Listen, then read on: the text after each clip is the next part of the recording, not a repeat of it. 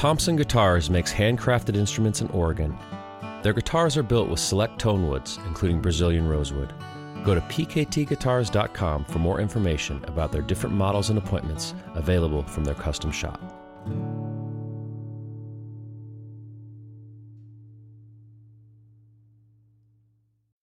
Hi, I'm Tom Power. Welcome to Toy Heart, a podcast about bluegrass.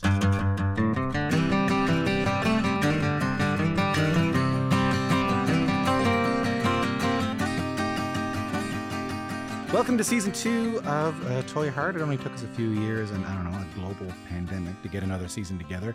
I'm really looking forward to you hearing what we have in store for you for this season. You're going to hear from Alison Krauss and Larry Sparks and Mike Compton and Laurie Lewis and Tim O'Brien and a lot of others. But before we get to the first conversation of the season, I just want to say I really appreciate all the kindness that you've sent the show on its first season. I shouldn't be doing this, but I went and read a bunch of the comments on our iTunes podcast page, and they're really kind and wonderful, and they actually really help. The Reddit threads, which I really love. I spend too much time on Reddit. So the Reddit threads, and I really love reading those, and they help as well. So I just want to start out with some gratitude there. So thank you so much. And if you want to get in touch with the show and leave a comment or go to our Instagram or, leave a comment on Reddit. Know that I'm skulking around there. So I really do appreciate it. So to start off the season, I thought this was the right way. A conversation we tried our best to get for season 1, but through the jigs and the reels, we couldn't really make it work. Today, our conversation with Sam Bush. Sam Bush, one of the most important musicians in the history of bluegrass, in particular, the development of the genre of newgrass or more progressive bluegrass music, the kind that plays to tens of thousands of people. Sam Bush is a member of the Bluegrass Hall of Fame, a member of the legendary Newgrass Revival, Emmylou Harris and the Nash Ramblers, Strength in Numbers, truly one of the most influential mandolinists in the history of the music.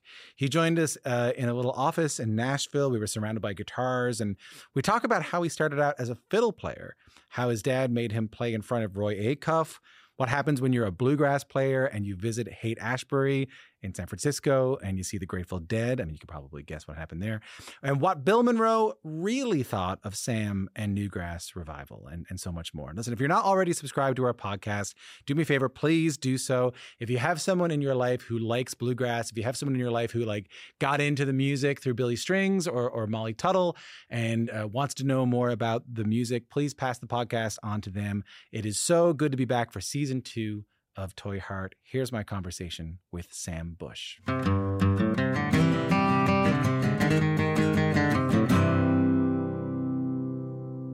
been looking forward to talking to you for a long time, man. Thanks, Tom. I mean, you feel like you are. We talked to you once before when Tony died. You came on and did a little bit of the. There you go. Yeah, you came on and talked a little bit about that, and that meant a lot to us. So I just want to get the idea of sort of maybe even in the very early days.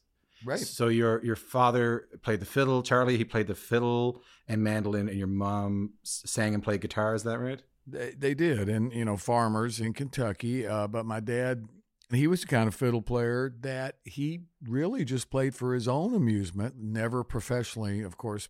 He didn't really do it in front of others, and he would host when I was a kid. Before I started playing music, I started playing mandolin at age 11.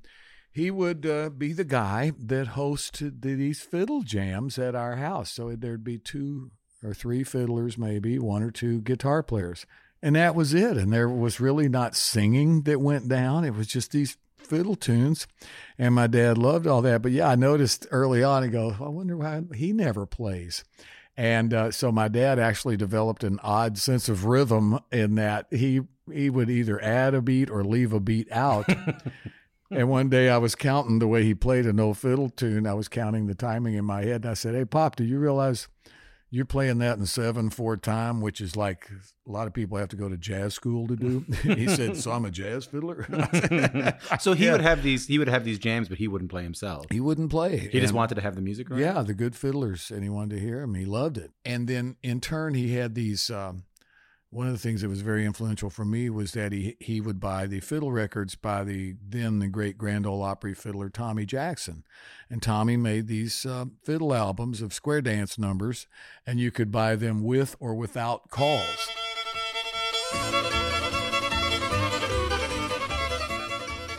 In other words, my dad always bought them without the calls because he certainly didn't want to hear a square dance caller. So the ones with calls would be like there would be square dance calls on the record. They would be making it with square dance calls so you could play them at the dance hall, play the recording real loudly, and you'd have, the great Opry fiddler Tommy Jackson. But I learned to play first, trying to copy these fiddle tunes by Tommy Jackson. On the Tommy Jackson album, there would be mandolin playing many times in unison melody with Tommy. So I'm just old enough that I got to play on some Nashville sessions and with some of what was, the originators of A-Team of Nashville session players. This particular guy, who is a wonderful rhythm guitarist and people loved him, he played a Martin D18 his whole career. Ray Edenton was his name. And so I got to play a session with Ray Edenton, and I was pretty thrilled about that. He was a legendary rhythm player. And come to find out, Ray and I got to talking, and he was a very nice guy. Said, mentioned that he played on the Tommy Jackson records. I went, whoa, okay. Because and my dad bought these Tommy Jackson records. So anyhow, talking to Ray Edenton, he played guitar on those. And I was like, wow, who played the mandolin? Because that was really the first thing I tried to copy was the mandolin player on the Tommy Jackson records.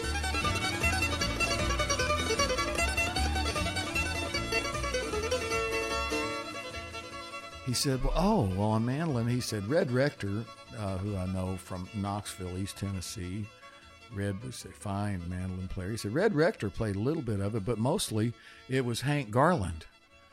Like Hank Garland? Yeah, and I didn't, and I said, really? I didn't know Hank Garland played the mandolin. He said, well, he didn't really. He was just such a good musician that Tommy would teach him these tunes right before we cut them. He had never played them before, and Hank Garland was so good he could take a mandolin and play unison along with Tommy, and that blew my mind. And basically, I started copying a guy that wasn't really a mandolin player. And later to learn about Bill Monroe and bluegrass, and it was the instrument, the mandolin, that really led me to that. But the fiddle is where I find interesting with you, because so you obviously discovered early you had an aptitude for the fiddle, right? And from what I understand, you won 3 times the National Old Time Fiddle contest. Somewhere around age 13, I started picking up the fiddle. Of course, my dad really wanted me to be a fiddler. Fiddle's his thing. He wanted you to be a fiddler. He wanted you to be the Opry staff fiddler. He actually did want me to be the Opry staff fiddler. And of course, the first thing I did was to copy the Tommy Jackson fiddle records. Right. And I was a fan of the Dillards. Again, the love of the mandolin led me to all these bluegrass groups. And the Dillards were the young guys, that are now on Elektra Records. And they didn't wear suits. They wore white jeans and these buckskin shirts. So, it was very cool. Is this after they were on Eddie Griffith, or around the same time they were around the same time, yeah, probably. Right. So, I loved Dean Webb's mandolin playing with the Dillards.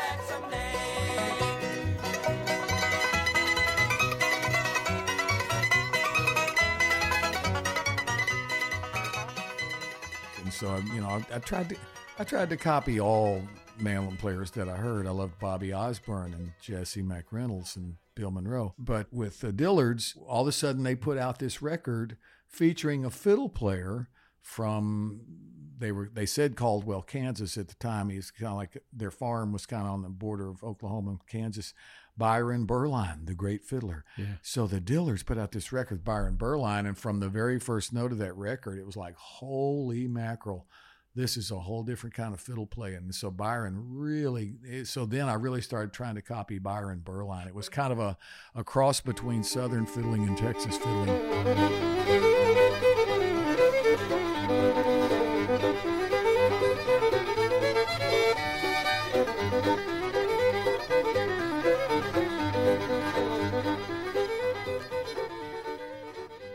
So at age 14, went to Weiser, and there was a junior division, so under 18. When you hit 18, then you had to go in the open division and compete against the adults. And so when I was 14, I came in 5th the first year, and I'd really only been playing the fiddle probably a year and a half, so it was pretty bold to enter a contest. But you would think that around Kentucky, everybody was born with a fiddle in their hand, right? Well, that wasn't the case. When I was a kid, I didn't know any other kid fiddlers. And if anything, all the kids I knew that did play any kind of music, they certainly didn't want to play hillbilly style or bluegrass or any of that stuff. Right, because this was rock and roll. Yeah, we wanted to be the Beatles. They're on TV now. And any rate, and in going to that first contest in Weiser, Idaho, where I came in 5th, the most valuable thing I did was meet Byron Berline, who was there. And Byron had won the year before. And this is when I found out the best fiddler doesn't always win the contest, because Byron was still hands and feet the best fiddler there. But a left-handed guy from Iowa won. I couldn't fathom that. My hero didn't win. And Byron said, "Oh, best fiddler doesn't always win." But I got to meet him, and he was really nice to me, and even would correspond with me when I'd write him letters. He'd write me a letter back. And so that was really inspirational. And then I got to go at age 15, 16, and 17. And those years I won. Yeah. Your dad must have been proud of you. That must have been pretty exciting. I guess. It was one of those kind of things where, he was of the generation. It was never one of those, "Come here, son. Let me hug you. I'm so proud of you." That came with my generation, not his. But yes, he was, of course. And he, it's like when I was 16, perhaps, we went, I guess I'd won Weiser a couple of times. So went down to Texas, and boy, did I get my clock cleaned in the contest in Texas. I mean, there was no placing. There was no, cause I went down, and boy, that's where the outrageously good kid fiddlers were, Texas. Right. But in going to Texas and really taking a whooping, I learned more on that trip, watching all their playing and learning what they were doing. It unlocked more doors for me for sure. And then I went down to we went to a couple of contests while I was in Texas, and both of them, the junior division was under 30. So now I'm competing in a contest that Byron Berline's at. So, well, that's not going to fly. But I learned more at the contest where I really was, beaten pretty well. I mean, but I came away, learning more from that one. But when I got out to Weiser, Idaho, that's the first time I ever met other kid fiddlers, and we were all pals. We would compete, but it was fun and it was friendly, and I had other friends that played the fiddle. I mean, that's such a powerful moment. Ricky Skaggs talked to me about that. And a lot of people have talked. Alison Brown talked to me about that like you can think that you're the only person who's into this kind of thing, Yeah. And then you could kind of meet your people. I think for Ricky, it was Keith Whitley. For Alison, it was Stuart Duncan. Like the idea that you meet that one person or those couple of people and you go, "Oh, I'm part of something bigger." And we must, when you mentioned Ricky, it's got to be pointed out that Ricky was definitely an inspiration for me to want to play the mandolin, because I saw him play, probably when he was 8 or 9. On the Flatt and Scruggs show? No, before that, around Bowling Green, Kentucky, on Saturday afternoons at the courthouse in Bowling Green. What? Now, this is small town stuff. On Saturday afternoons at the courthouse, there would be a jam session in the courtroom, which wasn't being used. And there'd be fiddlers and singers and guitar, country music. And I remember one day the Skaggs family came in and played some songs, and little Ricky on the mandolin. And then not far from, we lived out in the country, and about 7 miles past my dad's house, we lived outside Bowling Green and on US Highway 231, about 7 miles on towards Owensboro from my dad's house. They built a TV station, and it was called WLTV, which stood for Wonderful Live Television. So they had all these live shows. Yeah. And one of them was a Saturday night Jubilee, where people just came from Tennessee and Indiana and around Kentucky to come play. And of course, now I know everybody played for free, but they got on TV. So my dad and I would go down and just watch people play and hear them. And some of those people became professional musicians. But Ricky Skaggs, young Ricky, was there on mandolin, and I remember just standing over in the parking lot watching the Skaggs family warm up. Later, I would play in a band with the banjo player in that band. But we watched the Flatt and Scruggs show every week, and I saw that one when it came on. And before he even said his name, I knew that was Ricky Skaggs. Right. So maybe seeing him on Flatt and Scruggs really, jump started me into going, man, I want to do that too. But I just thought that was great that another kid played the mandolin like that and sing. And so I wanted to do it too. So Ricky really was an inspiration for me to want to, be a blonde-headed kid mandolin player too. Can you talk about one of the other sort of like transformative moments in your life is when you went to Union Grove, right? Like you went to Union Grove in North Carolina. Is that what it was called? Well, the Union Grove fiddle contest. And it was the New Deal called. String Band? Yeah, so this would have been, I was a senior in high school, and again, my parents were good to me in that they'd let me go to these things, and go to functions and that they didn't go to. They were busy. My mother worked at Sears, my dad's got to take care of the farm, and they both milked the cows when she got home and from work. So who did you go with? A guitar player named Wayne Stewart, and so we went. That's who you made Poor Richard's Almanac with, right? Yes. Wayne and Alan Mundy. Yes. Yeah. So we went over to Union Grove, and I played in the fiddle contest. I don't recall placing or anything. Again, it was just a whole different kind of contest. But I was used to these more of the Western contests where 2 tunes, a hoedown, a waltz, and a tune of your choice. That is not a trick tune like Orange Blossom Special or the Mockingbird. You couldn't do any of that kind of stuff. But in Union Grove, that was just a whole different kind of thing. So the greatest thing that happened was that I stumbled upon a group of hippies playing bluegrass music. So I was a senior in high school. So this was, I guess, around Easter weekend in 1970. And I met the New Deal String Band, and I got in a jam session with them and was friendly with their mandolin player, Frank Greathouse, and New Deal String Band. And, wow, hippies that play bluegrass. And we became friends. And then when I graduated from high school in June later that year, one of the first places that I went on the road was we went over to North Carolina after I joined the Bluegrass Alliance. Went to North Carolina and hung with them and went to the club they played at. And so really hanging with New Deal String Band and hearing that they could do like No Expectations by the Rolling Stones and make a bluegrass song out of it. I was like, wow, okay. This is I like this hippie bluegrass stuff. Why? What did you like about it? I mean, I think it's worth exploring this moment, right? Because like because it wasn't Little Cabin Home on the Hill, and I was a fan of rock and roll. Yeah. I actually got in trouble for as the editor of the school paper earlier that year. I got in trouble for I didn't realize you couldn't do this. The Rolling Stones' Let It Bleed album had come out. And not only did I love the Stones, but Byron played the fiddle on Country Honk. So I knew that he'd done it.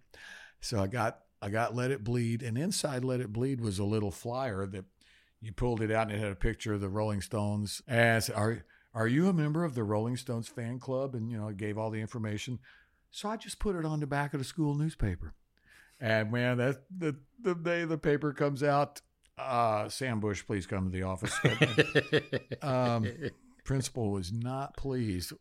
I mean, maybe if it had been Vic Damone or something, it would have been, but damn sure not the Rolling Stones. And so I actually was sent home that day. Oh, no way. And years later, I got to tell Keith Richards about it. And he loved it. I'm glad to know I contributed to your delinquency. Yeah, you guys, you did it. You got me.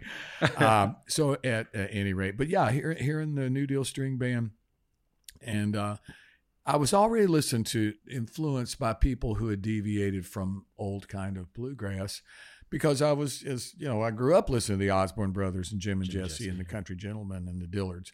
And so I was already turned on by that. A really great album that occurred in the 60s was the Charles River Valley Boys did a record called Beatle Country. All Beatles songs with bluegrass instruments, produced by Paul Rothchild, the Doors producer. When I was young, so much younger than today, I never needed anyone to help in any way. But now those days are gone, I'm not so selfish. And so that one was, again, I didn't know you could do that on these bluegrass instruments. It was beautiful. And even though you can listen to the record now, it sounds a little dated. It was really a cool record. I didn't know that the Charles River Valley Boys were really somewhat of a traditional band. Yeah. Joe Val, the mandolin player, later became friends with. Wonderful person. Yeah. But I was always into this, and then when the Dillards came out with Wheat Straw Sweet, now they have orchestration and drums and electric bass. That record sounds like Pet Sounds to me. Like it sounds like the Beach Boys. It's awesome to me. And, that Hey Boys song on that record. The Hey Boys. I love that record. I think I need to work up the Hey Boys. And when they did it live, Mitch Jane always called it the Hey Boys. The Hey Boys. The Hey Boys. And here's the Hey Boys.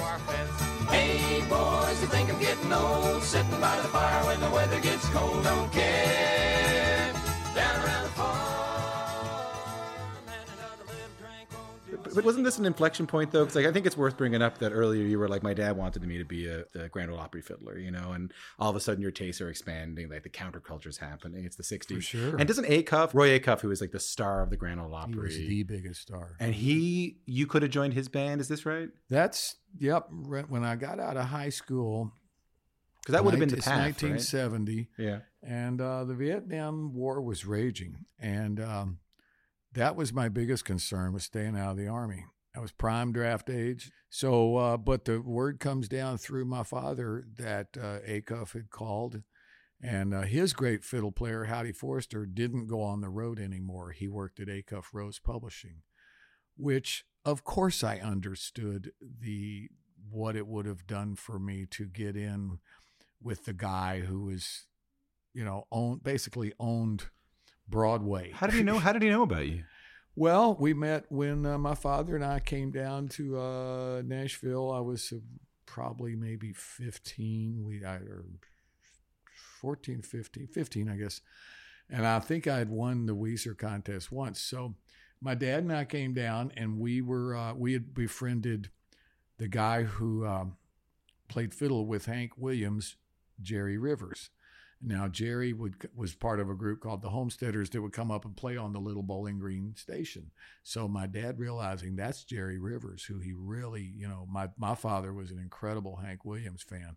So we met Jerry Rivers down at the TV station, and Jerry said, well, if you ever come down to Nashville, I can get you backstage at the Opry. So he did. So we got to go backstage at the Grand Ole Opry that weekend. But that day before the Opry, we stopped in what was called, it was between 4th and 5th on Broadway, the Roy Acuff Museum and Exhibit Hall, I think. So, Roy Acuff had collected so many things over his lifetime of touring and gifts and memorabilia that he started a museum. So for, country music people, it was pretty great. And, that's like, I would have seen certain instruments that he had that I had never seen before, like a Gibson F4 mandolin. But lo and behold, we walk in, and there, in fact, is bashful brother Oswald taking the door at admission on a Saturday afternoon. You work in the museum? Yeah. And he and my dad got to talk, and my dad was not bashful about talking about his son that played the fiddle. Yeah. And so he was told Oz about me playing the fiddle, and my son's a fiddle champ. And I was, standing there embarrassed, of course. And but anyway, Oswald runs back and gets a fiddle and said, well, I have an Oswald imitation. I shouldn't do it. Boy, give me some of that fiddle now. So, so I played a couple of tunes, and there was a phone at the front desk, and Oswald dials the phone. He said, Roy, you better get down here. We got a boy that can fiddle. No way. And within 45 minutes or an hour, Mr. Acuff showed up, and I had to play in front of him. You must have been. It's terrifying. I'm embarrassed. Yeah. It was terrifying. And then later that night, I got to meet Roy's fiddle player, the great, great fiddler, Howdy Forrester. Yeah, incredible. And Howdy played in a way that incorporated like the almost Canadian hornpipe style with, Howdy was originally from Texas. So the way Howdy played fiddle tunes was just his own beautiful way and really unique and very progressive.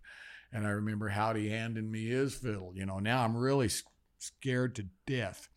They called him Big Howdy. He was probably only 5'8" or 9, but at any rate, Big Howdy hands me that fiddle, and I'm just terrified. So I guess my body language was kind of shrink somehow. And all of a sudden I was about to hit the first note, and Howdy just kind of put his hand on my shoulder, maybe or something. He goes, "Hey, son, you play that fiddle, you stand up straight and play it proud." No. And I went, "Okay." So right off the bat, Howdy Forrester's telling me, "Hey, don't shrink away. Yeah. Do it." Yeah. It was just a heck of a night, a heck of a day, Yeah. that we got to meet Roy and his whole band, and we went backstage at the Grand Ole Opry. Wow. And that very day was when I met Peter Rowan, who was the guitar player with Bill Monroe, who was friendly to me. Yeah, and they were playing the Opry that night. Yes. Same thing. Yeah. So Bill Keith was in the band then too. No, it was after Bill Keith. There was, and I became friends with this person, a left-handed banjo player named Don Lineberger. Great banjo player. Really Yeah, fine. yeah, Bobby Thompson's cousin, as a matter of fact. Oh, is that so? So he claimed. Yeah. That's what he said. But Don was a very fine picker, and so that was the first. And the fiddle player was Gene Lowinger with Bill Monroe. Yeah. And James William on the bass.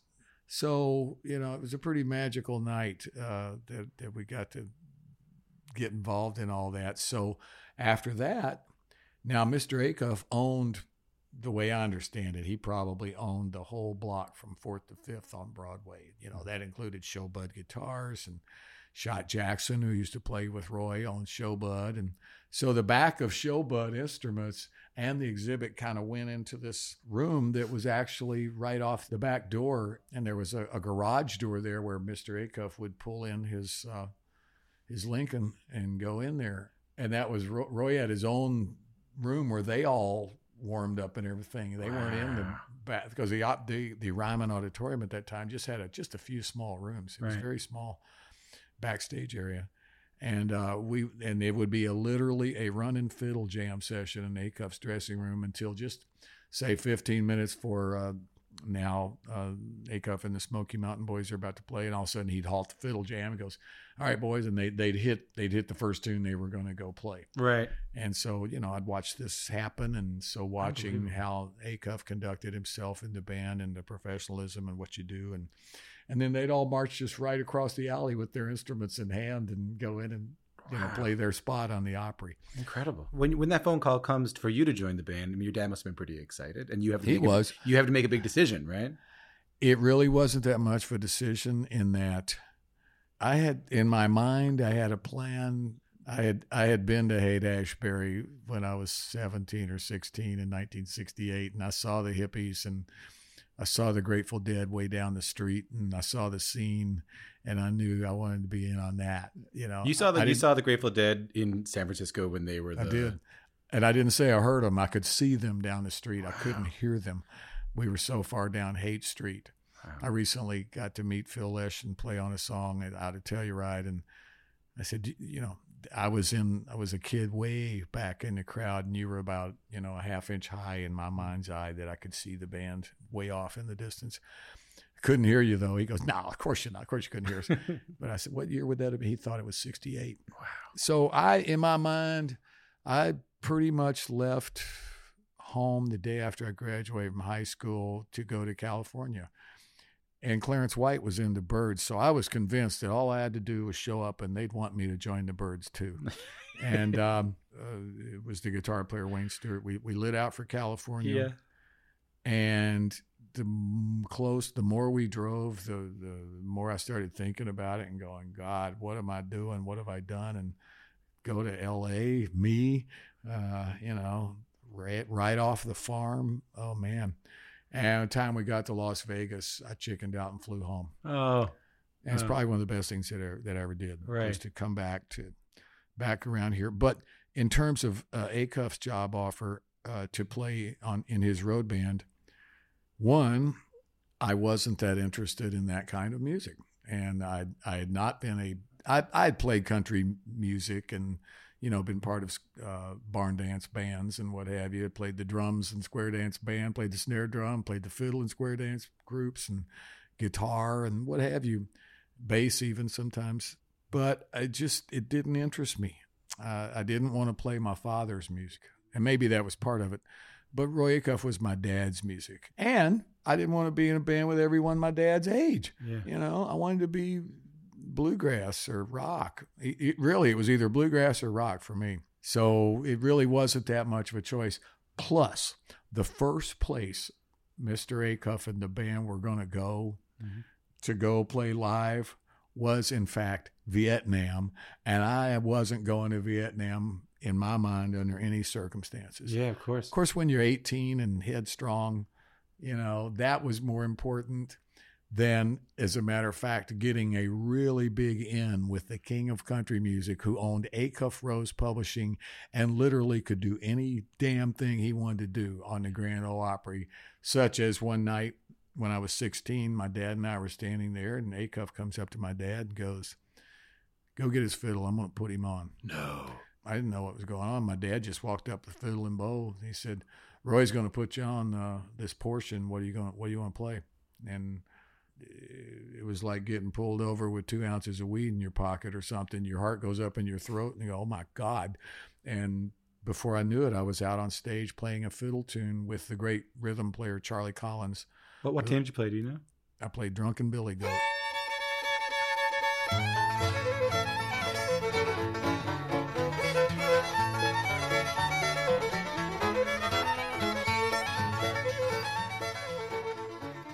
Which is a tune I learned off Pickin' and Fiddlin' by the Dillards and Byron. And Mr. Acuff liked that tune, so I played that tune. It was, again, only Roy Acuff had the seniority to do that. To bring a kid out. Yeah. So, yes, it would have been a good break within the musical establishments of Nashville. I mean, it would have been a smarter thing to do than move into Louisville and playing 5 nights a week at a bar. Right. But yeah, that wasn't where my heart lay, and it wasn't where my musical interest was. I mean, this comes up over and over again, and this is really interesting to me. Like, so last time you were on, we talked a little bit about the Bluegrass Alliance because we talked about Tony, like how you and Tony had gotten together. But what I've never, so the Bluegrass Alliance kind of leads to Newgrass Revival. Oh, definitely. Is it the same thing that happened there? Like, you couldn't make the music that you wanted to make within the traditional bluegrass world of like Bluegrass Alliance, so that you had to start this other band to make the music that you wanted to make, or to push it where you wanted to go? Do you know what I'm saying? No, I wasn't. We weren't that focused. No, it literally was this. We had a 5-piece band, the Bluegrass Alliance.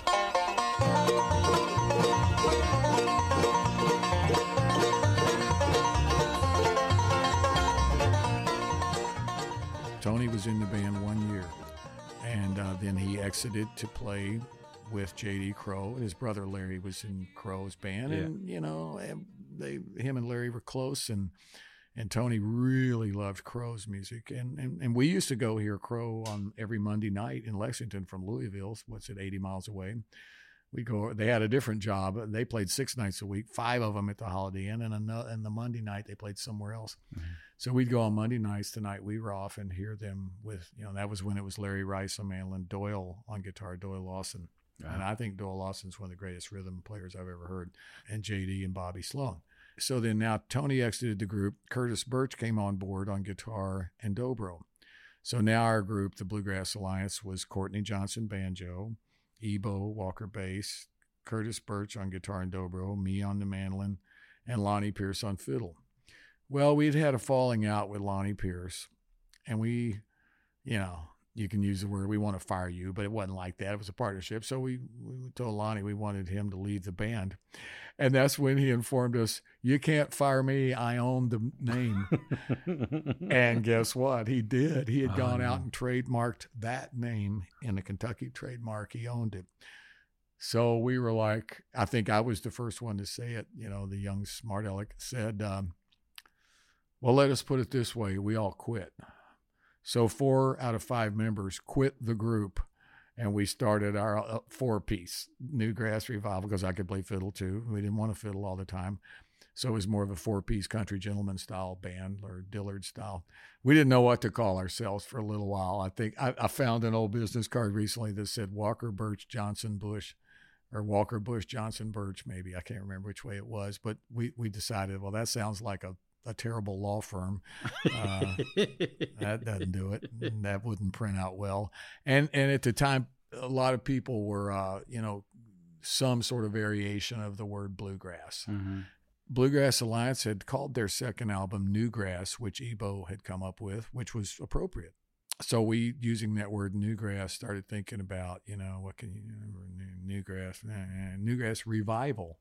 And to us, that made sense because it was sort of, we weren't reviving anything, but we felt like we were carrying on what had already been started by the Osbournes and Jim and Jess, Country Gentlemen, and the Dillards and Greenbrier Boys. So we just felt like we were carrying on what they had already started it. So if anybody want to know who's the father of newgrass, I don't know, John Duffy, Sonny Osbourne, Jesse McReynolds, Rodney Dillard. I don't know. It was out there music, man. I put on a couple of nights ago, I put on that first Newgrass Revival record, and I forgot how out there it can be because I think I had an idea that it's energetic. But when we recorded that record, we knew those songs inside and out. I think we did the whole thing in 3 days. But there's that 7-minute Lonesome Fiddle Blues on it. Like that's the first. Everything on it's like 3 minutes, except for that. Like that's a big 8-minute jam. That all got started when we were just. Now I know where Ebo got the bass lick from. Jolene by Dolly Parton. Right. Ding ding ding ding ding ding. It's the bass lick on Jolene between verses. I didn't realize it at the time, but anyhow, he just started pretty quickly after the four of us decided, well, okay, boy, do we have to practice a lot now. Right. And we were having a band practice, and Ebo just went into that riff, and we started just jamming over it. Well, I'd been aware of jamming over one chord and from being in rock bands or listening to just enough jazz records to know that was, it just wasn't really done with bluegrass instruments yet so much. So we started playing this riff and playing in D minor and just, we'd gone on for a while. And all of a sudden, Courtney, our banjo player, the way I remember it, Courtney busted into Lonesome Fiddle Blues by Vassar Clemens.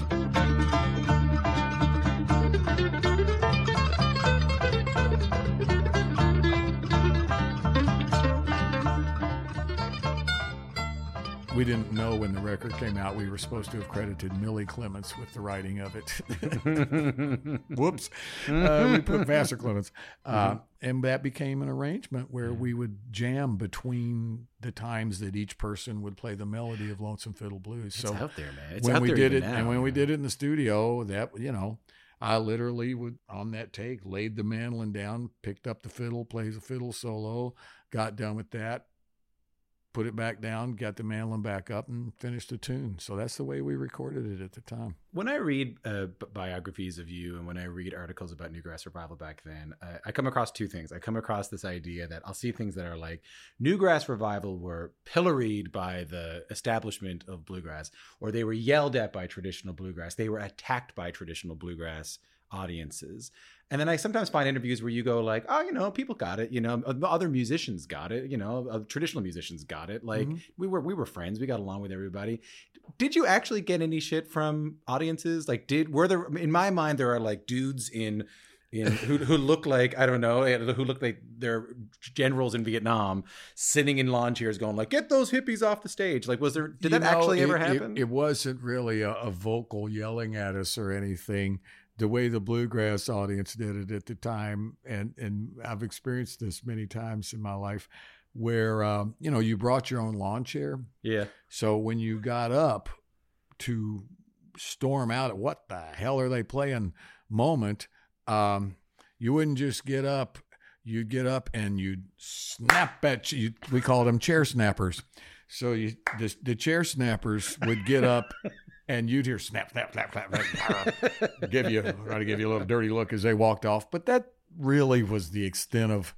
It wasn't like Bob Dylan. No one was yelling Judas at you when you were on stage or anything like that. No, because we weren't the only band doing it. Because generally, New Deal String Band was on the bill too, and so was a group from the Northeast called Breakfast Special, which featured Tony Trischka, Andy Statman.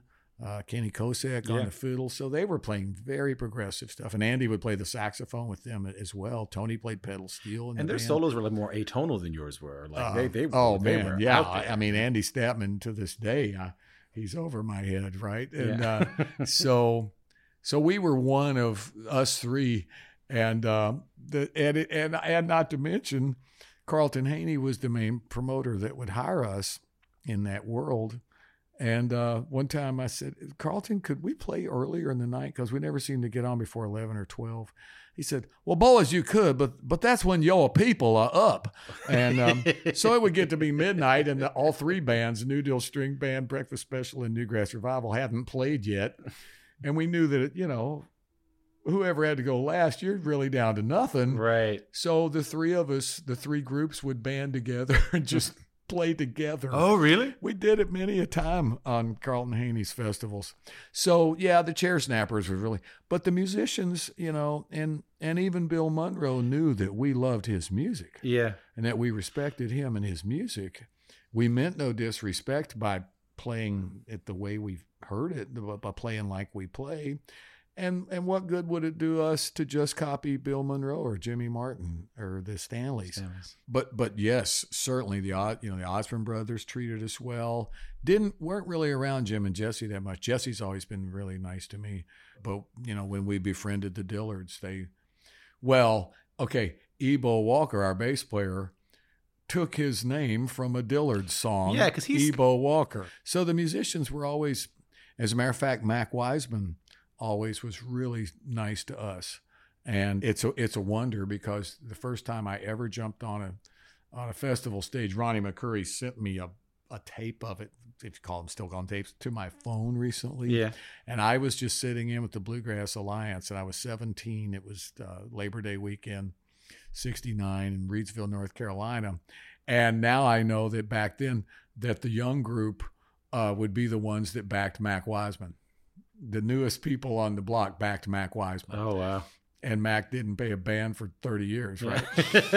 Didn't have to. And boy, he was a great rhythm player. And so Mac was up there and he was singing. I now know what it was. It was one of the worst embarrassments of my life that I did to myself. I'm playing along with Bluegrass Alliance. They just had me playing along. I was still in high school, but I was friends with them.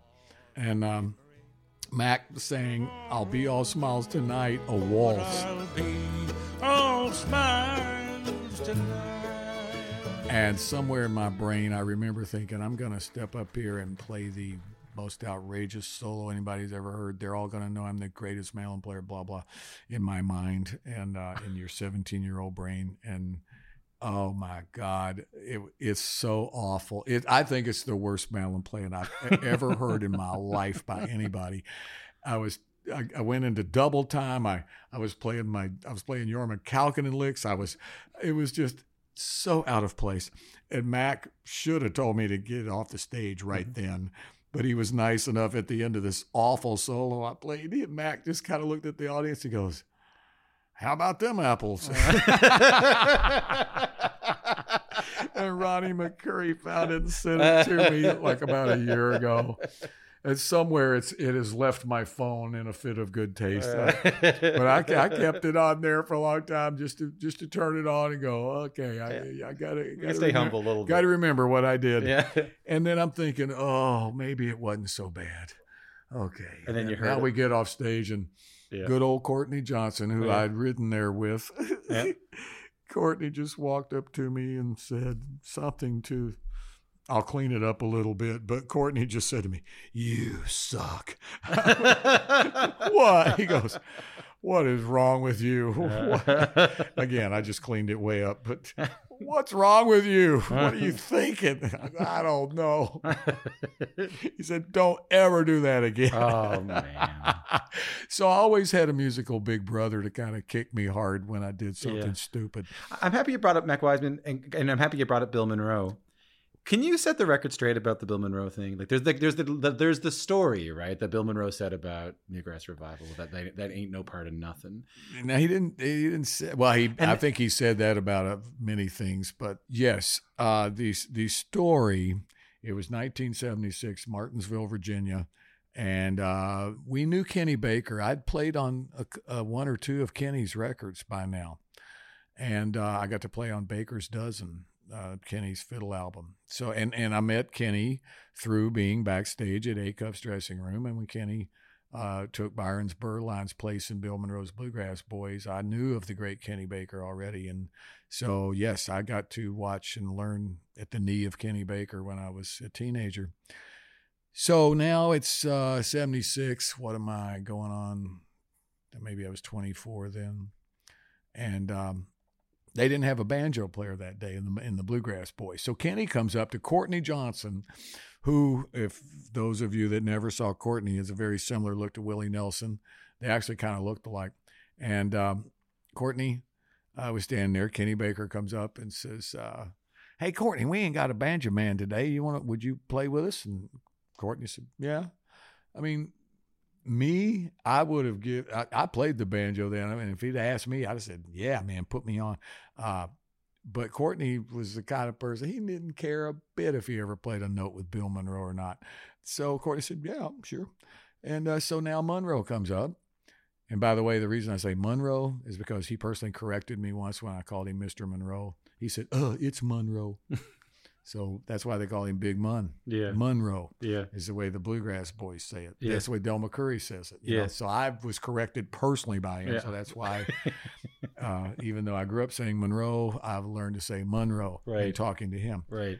So Courtney and I are standing there, and Kenny's putting Bill on the spot. He's going, "Hey, Bill, Courtney's a good banjo man. Let's get him up, pick with us today." And Bill kind of looked at Courtney's head to toe and back up the head and said, "No, sir." Now, Bill and Kenny were like an old married couple. And Kenny, "Oh, come on, Bill. Now let's get Courtney up there. He's a good banjo man. We need a good banjo man today. We ain't got one." And Courtney looks at Bill, and Bill looks at him, and Bill said, "No, sir, I won't have it."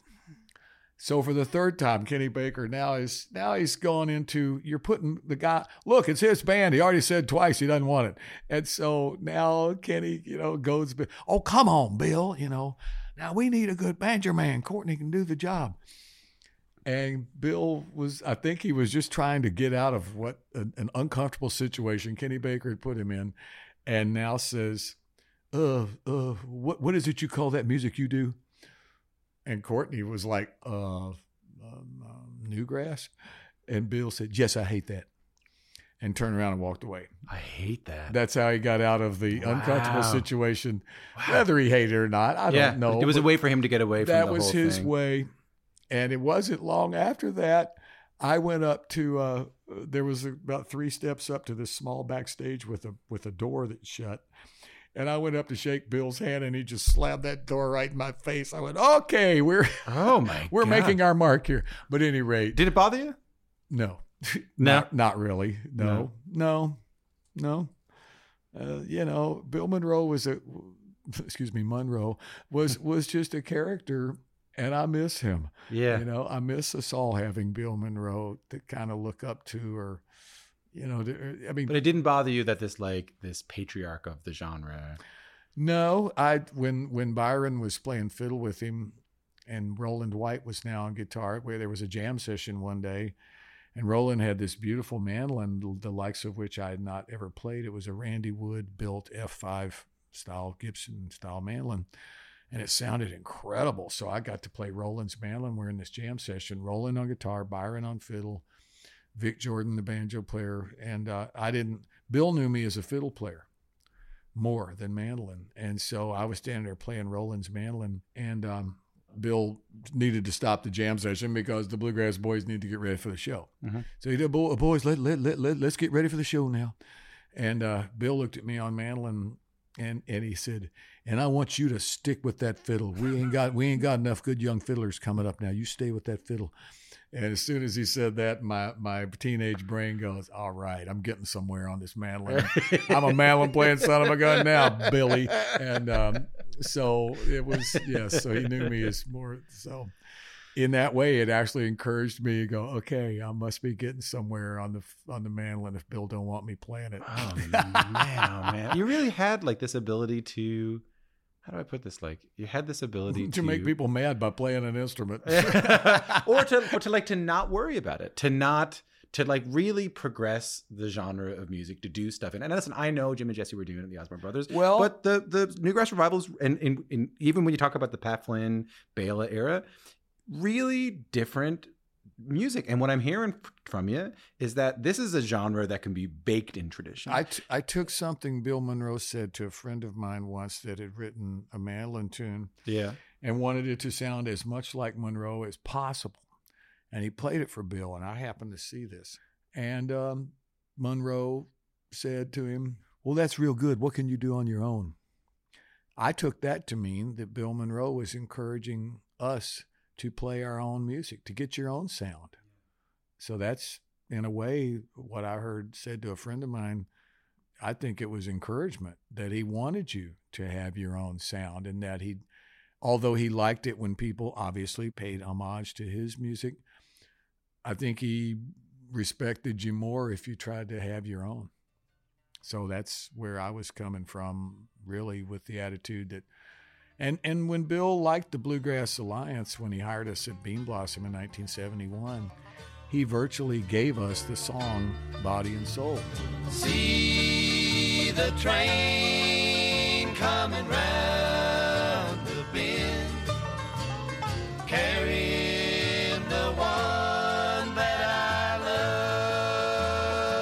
love, her beautiful body. And he said, here's a song that I wrote, and I think you boys could do a good job on it. So we had worked up Body and Soul with Tony Rice on guitar, and Tony sang the high line on the chorus, as his voice was higher then. And so we carried it on into Newgrass Revival, and we recorded. I switched to slide mandolin, looking for some different sound. But Bill, he was friendly with us, but he didn't like the Newgrass Revival. And one of the reasons was, I can say this now, and I've said it before, I said it in a documentary, that when Lonnie Pierce left our band, he wasn't very honorable about things, and he went around to certain bluegrass promoters telling them that Newgrass Revival sold heroin to school children, which scared the heck out of our looks alone. So Bill graciously, and there was weed happening, and Bill, there was, of course there was. Yeah, but Bill graciously ever told people, I don't like that long hair.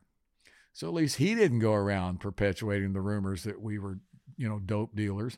And so Bill just told it he didn't like that hippie looks, and he wasn't going to have it on his festival. And he said that to us too.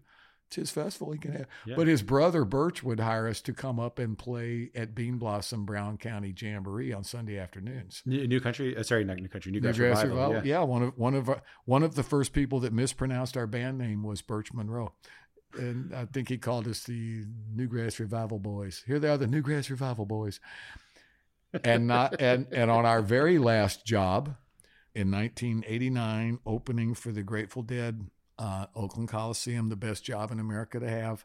Our last show, we got on that and we opened for the Dead, and Bill Graham himself mispronounced our band name. What did he call you? He must have thought he had it wrong or something, because there was a pause. He went, the Newgrass Bluegrass Revival. From Nashville, Tennessee, would you welcome, please, the Newgrass Bluegrass Revival. And you can hear me and John Count in the background going, wah!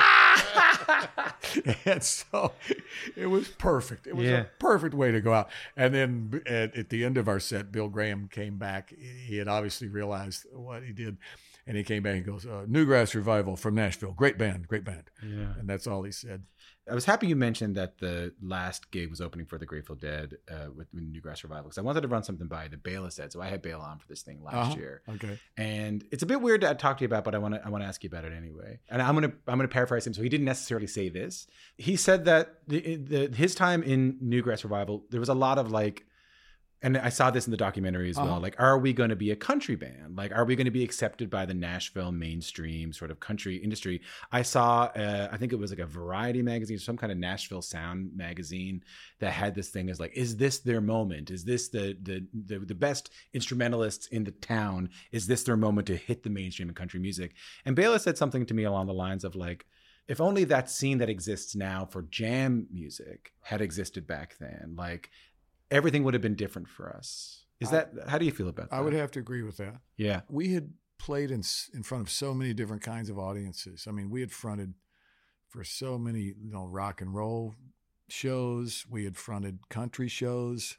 I mean, I got in the early 70s. I can remember us opening for Jesse Colin Young, when it was that kind of thing. Goose Creek Symphony had a thing going. We played with them, and hell, we even opened for Cheech and Chong a couple of nights, and that was an experience. Yeah. They were great guys to deal with. Yeah. They were really nice. At the time, the way we got on Capitol Records was literally that Jim Fogelsong, the president of the label, his wife Tony heard us in a bar and went and told Jim. She goes, I heard an amazing group last night. You got to hear these guys because they're really good. So Mr. Fogelsong came to hear us, and Jim just said, I want you guys to record for Capitol. I don't know if we know how to sell you. You guys just do what you do, and we'll worry about selling it. So the perception that Capitol Records told us what to do or shaped our direction in any way, that's not accurate, in that us and our producer, Garth Fundus, and Garth was very successful in working with Don Williams. Garth had been engineering our record. Yeah, we had worked together in the past. And then when Bale and Pat joined, I knew it was too hot for me to handle to produce. And I needed to not produce and just be in the band. So Garth produced our record On the Boulevard, and he was a big part of the package when we went to Capitol. And so, no, any sounds you hear by us maybe making an attempt to be on the country radio was all our ideas of how we do it and what we would do. Yeah. I mean, on our first record on Capitol, we had Jamie Oldacre, from Tulsa and Clapton's band playing drums with us. I knew Jamie from Leon Russell. And so we were trying different things, and it was up to us. And there's a few of those songs that we recorded. Again, we chose them, but looking back is going, that was kind of a over-the-top attempt to fit in. Right. But at the time, it did seem like the country market was the more place to go because they were starting to get newer sounds in the world of commercial country music, most notably Ricky Skaggs probably at that time. But 23 years later, I can look and go and agree with Bela. I wish we could have been sold in a rock and roll jam market. It just didn't exist then. It didn't exist, especially this like that Colorado. I mean, I don't know, like I don't think you do a lot of gigs in Canada. Like that scene We've is only, been on a few festivals. But that didn't exist at all. And now, I mean, that's a huge part of the bluegrass market now, is that thing, Yes. And I mean, the revival broke up before the jam grass scene happened. And you kind of started. I mean, you were kind of as much as you say I'm not the father of newgrass, I feel like you are the spiritual father of that thing. Yeah, and but we were headstrong and we did our music our way. So within those commercial, if we were making commercial kind of records, you still had Bela's tunes like Bigfoot and 7x7, and I had actually kind of stopped writing. I got so immersed in the business of the band that when the band broke up, I just needed a break from business. I was business overload. I just couldn't stand the thought of music business. You were running the band. You were like, I was. Yeah. I mean, now that I realize, because I recently, we were between managers or what have you, and I meticulously would keep a phone log of what I remember talking so much on the phone. I got tendonitis in my left elbow from holding the phone. And, I would literally be on it about 8 hours a day, just hammering for our band. And I was the one in charge, working with a booking agent and this and that. And it was a partnership, but I was more or less the spokesman because, it was our idea. Oh, sure, we can get this on country radio. We'll do Ain't That Peculiar.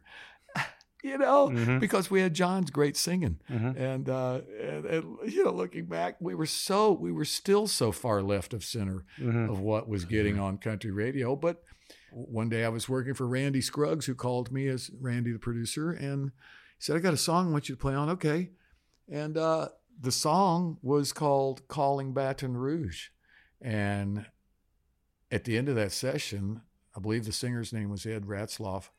Randy was producing. I said, "Can I have a tape of this, Randy?" "Sure." And man, the next day I said, "Guys, I found a song." Stopping every 20 miles, calling Baton Rouge. So Calling Baton Rouge made it to number 36 in country airplay. But at this point, Capitol Records had found out we were breaking up, and they pulled the promo. They said, "Well, they're breaking up. We're not going to spend another dime." Yeah, Bela had decided to leave, and there had been and Bela had decided to leave, and But we had agreed to finish the year together. Right. And that's why they didn't push it, because they knew you guys were breaking up. That's why they didn't.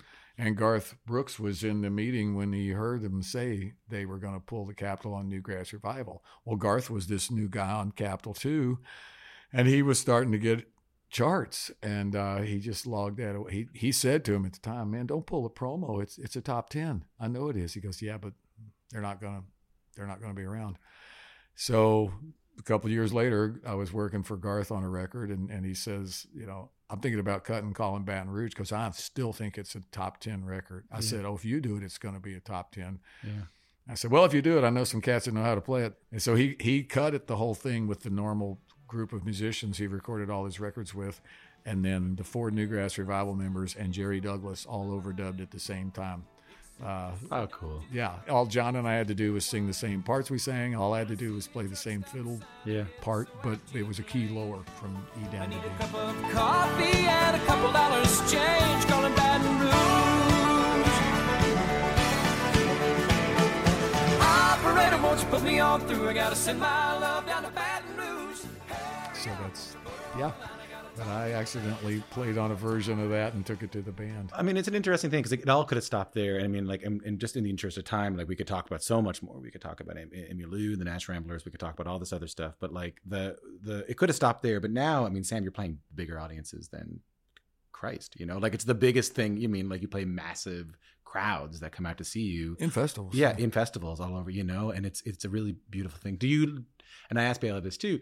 Did you learn anything from that time in Newgrass Revival that you applied, either I don't want to do that again, or I got to make sure to do that again, that led to this Yeah, I learned just because you're in a band that a lot of people like doesn't mean that they're going to go hear each member do their solo trip.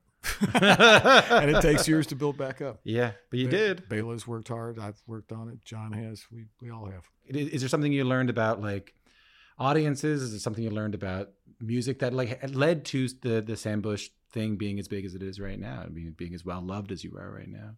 I know it's a weird thing to think about. I don't know if I've thought that much about it, other than if anything, we had the security of knowing that we could succeed in front of an audience. Right. So, you carry that part of it with you, and the parts you felt positive about the group with, you bring that to your new trip.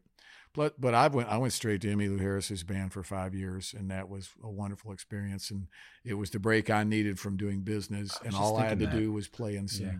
You didn't have to be in charge. Didn't want to be. That's nice, eh? Yes. So it wasn't, and in 96, when that group stopped in 95, then I played Some for Law, Love It. But basically, in the year of 90, at one point I played 86 shows with the Flecktones one year. So I was kind of a fourth member of the Flecktones for 1 year. Yeah. And that got my appetite whetted to improvise again. I had learned more about singing with Emmylou, so the combination of learning more about singing with her and the joy of singing from playing with her, and then improvising with the Flecktones, I knew I wanted to have a group that I could sing and improvise in again. It's a beautiful thing, the thing you have right now. I see that I've watched the live streams. I watched Well, I have a great bunch of musicians I get to play with, and I'm fortunate in that way. Yeah, the people do. They have a lot of love for you. I can tell. It's a nice thing, man. I'm saying, I know. Well, I'm the old guy in the band that they all laugh at now, but that's fine. That's good. Somebody has to. And this new record is really beautiful, the John Hartford record. I really love listening to it. I'm okay with it. Yeah, right. I mean, it's hard to listen to things you do. We had our disagreements, but he was a person I looked up to, and some advice he gave me I took, some I didn't take that I should have. Yeah. But what was the advice that he gave you that you took? Well, it's one thing, it's kind of personal, but he talked to me about giving yourself a positive little pep talk before you go on stage. And it was something to the effect of, and I need to be alone and just shut my eyes for a minute to just say, I know I'm gonna go play, and I'm gonna do my best. I know I can't always play as well as I want to, but I'm going to go enjoy this, and don't get bogged down if I miss a note. And but I'm going to go on and enjoy what I do, and I've worked for it. I should be here, but I know I can't always hit everything I'm going after, but I'm going to go enjoy the process. 2 questions before you go. One, and I've been asking this to everybody. How do you feel about the bluegrass genre today? How are your feelings about the health of it? Well, I'd have to say I think we're in a very good time. And one of those reasons is that almost like originators of styles are still around. So youngsters, and by youngsters, I'm talking teenagers, early 20s, playing like Del McCoury. So maybe they never heard Bill Monroe or Jimmy Martin, but they're hearing Del, and he's a direct descendant of he was a bluegrass boy, and he learned it, and he was one of the best bluegrass boys. And so you still have Del McCoury, and on the other side of the coin, you have, on a totally different genre or ways, you have, Molly Tuttle, Sierra Hull, and a youngster that just turned 30 that comes to mind that I'm proud of, and he's doing great, of course, is Billy Strings. Massive. And the good fortunes that are coming Billy's way, well, he deserves it. Yeah, Billy was born when Newgrass Revival was still, but he was like 8 years old when we broke up. Yeah. So I'm proud that the Newgrass Revival was in on. If anybody ever says we were an influence, I'm proud of that. Well, I was thinking about that, and you must feel that. I mean, or at least let me say it to you, that like when I've watched Billy and you tell me these stories about like, hey, we were getting up to doing 8-9 minute long jams, and people were clicking their chairs and getting away, and now he's up playing bluegrass, and he's playing straight bluegrass and doing 9-10 minute jams. Well, and I hope you feel your influence. And he's got a big audience, and yeah. I go with the attitude is that helps us all. Yeah. And I was asked, I don't know, a couple of years ago, I said, do you think it'd be really hard to break in the music business if you were just a young act? And I didn't really have a good answer, but the one I came up with, I said, well, probably not harder than trying to stay relevant at age 65, Mm-hmm. and I'm now 70. So I think, to be able to keep an audience I'm still the guy that tells our booking agent, yeah, but we need a young audience. Mm-hmm. If you don't have a young audience, you don't have an audience, Mm-hmm. because people my age don't go to shows, Mm-hmm. or maybe not as much as you once did, obviously. Yeah. And so I think we're in a pretty healthy time when you've got all these. I mean, heck, one of the best bands going that is now playing progressive style bluegrass is the Traveling McCourys. Mm-hmm. And it was Del that encouraged them to get out and start their own thing, because he said, I'm not always going to be here for you boys, and you need to. And so once the Traveling McCourys got Cody Kilby, they really got their own band sound now.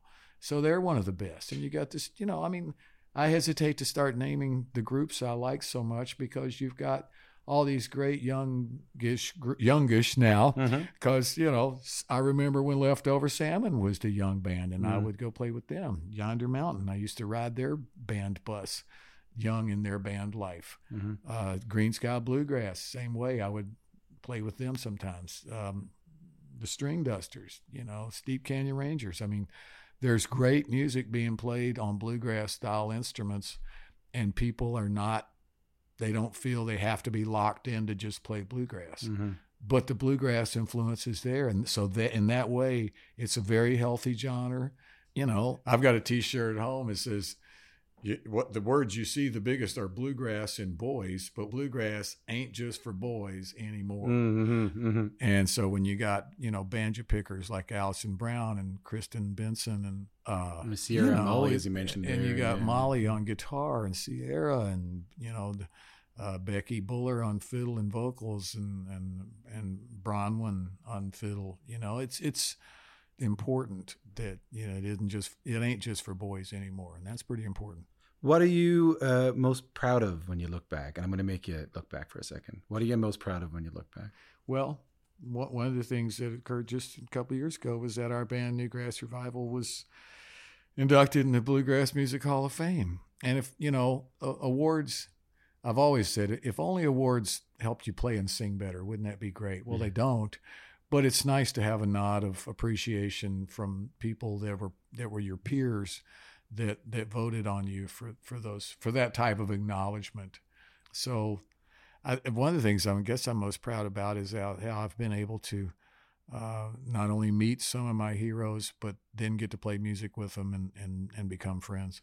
It's an amazing journey, man. And like, I think I could speak for a lot of people who got into this music, like maybe through a brother or something like that, which I also know you had stuff to do with. And then you get into Bill Monroe and the Stanleys, and then you start hearing like you're playing and you and Bela together, or, you know, some of those Tony records, and you go like, oh wait, there's something fucking else going on here. You know what I mean? And it's such a beautiful way to be welcomed into the music. You know, so much of the great music that I've listened to over the years has come from you, or you've been indirectly involved in. And we've been looking forward to you ever since the beginning. We started this thing. You were one of the guys we wanted to talk to the most. So thanks for everything, man. And Thank you. Thanks for talking to us today. My pleasure. It's, you know, I now know there isn't ever this moment where you go, I'm an elder statesman now. I can relax, because I'm just still trying to improve on my playing and singing. Yeah, Sam, thanks so much, man. Thanks.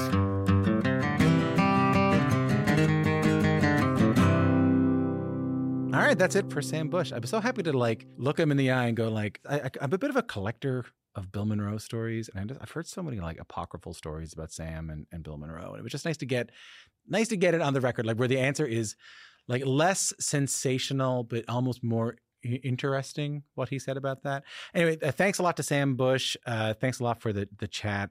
Thank you so much for listening. Toy Heart is produced by Stephanie Coleman and me, Tom Power. Our executive producer is Amy Reitnauer Jacobs, with help, as always, from the entire BGS team. Creative director Shelby Williamson, our editor Chris Jacobs, managing editor Justin Hiltner, all of the writers and contributors that make BGS the best source for roots culture redefined. You can discover more at thebluegrasssituation.com. Our theme song, Toy Heart by Bill Monroe, was performed by Chris Eldridge and Kristen Andres. And that just reminded me, one of the working titles we had for Toy Heart was No Part of Nothing. No Part of Nothing, which was, again, we talked about that, like something I had heard Bill Monroe had said about Newgrass Revival. Stay tuned for more new episodes coming up this season. The likes of Larry Sparks, Lori Lewis, Alison Krauss, Mike Compton. If this is the first time you've listened to the podcast, you can hear full interviews with the likes of Jerry Douglas and Alison Brown and Bela Fleck, wherever you get your podcast. You can also hear our 3-part Tony Rice retrospective, which we recorded with Sam Bush, actually, at one point, shortly after Tony passed. If you like the show, share it with a friend who loves bluegrass music.